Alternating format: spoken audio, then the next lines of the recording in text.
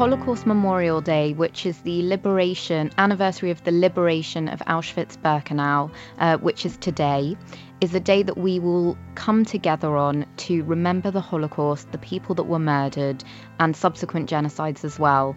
And people all over the country, in schools, in workplaces, wherever they are, will come together to remember. And this is hugely important for us as a society. And Janine, you have a very personal experience of that time. You clearly would have been very young, but what do you recall of the time? Well, I wasn't that young. I was 9. So at that age, you remember details, you remember a lot. And I think I was a little bit curious, I think, a sort of nosy child maybe, because I kept asking my mother, like, for instance, when the Germans arrived in our town and they started rounding up men, and I couldn't understand what was going on. So I kept asking my mother, why has he got to escape? And that's when I realized, she said, because we are Jewish.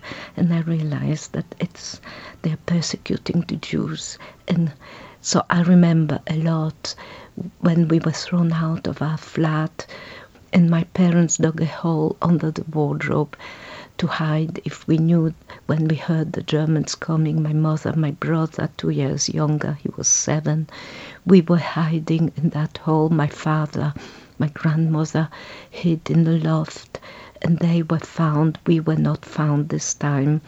So when we came out of the hole, my mother told me, I asked about my father, and very soon my mother said they shot my father and killed my grandmother.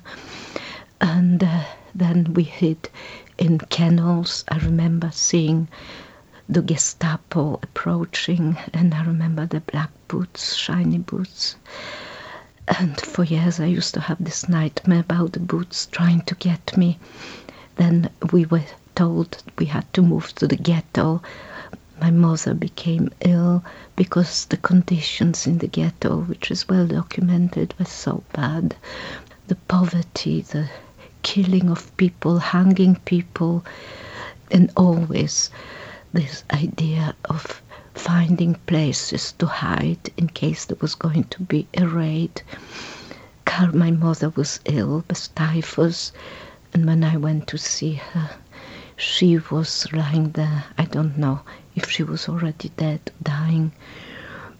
That's an image which I cannot forget. And then hiding with a Polish Catholic family who betrayed us and who killed my brother. They buried him alive, and somehow the German soldier didn't want to kill me. I went back to the ghetto, and then hiding in stables.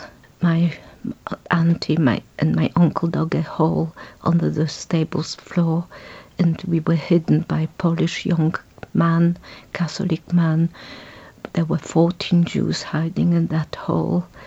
The conditions were awful.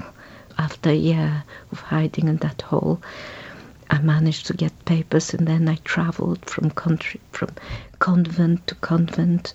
I went back to Krakow, where there was a convent with children, and I've never telling anybody that I was Jewish.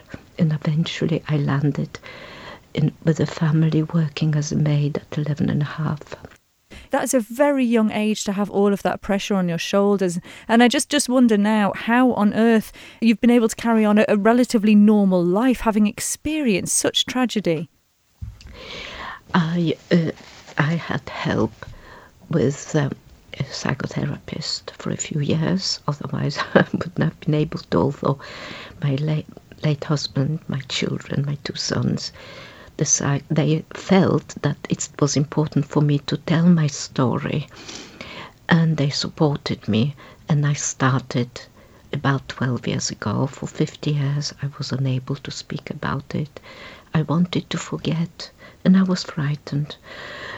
But one cannot forget. It's impossible. I remember, I can still see where we were, how my mother was when she was dying. I can still see all this. I can see myself as a small girl. And somehow, sometimes I think, was it me or was it another little girl? And Sammy, stories like this, this is incredible in itself and so heartbreaking, and yet it's one of millions, isn't it? And just tell us why is it important for survivors like Janine to retell their stories in this way? I think because the Holocaust is about stories, it's about people and families and individuals. And the truth is, we can teach this from a textbook, and it's important that we do. But really, you only understand the history of the Holocaust when you understand stories like Janine's. And that is what reaches young people, and that's what makes them feel empowered to stand up when they see anti-Semitism today. So really, we can't overstate the importance, and that's why we organise for survivors like Janine to speak in schools all year round.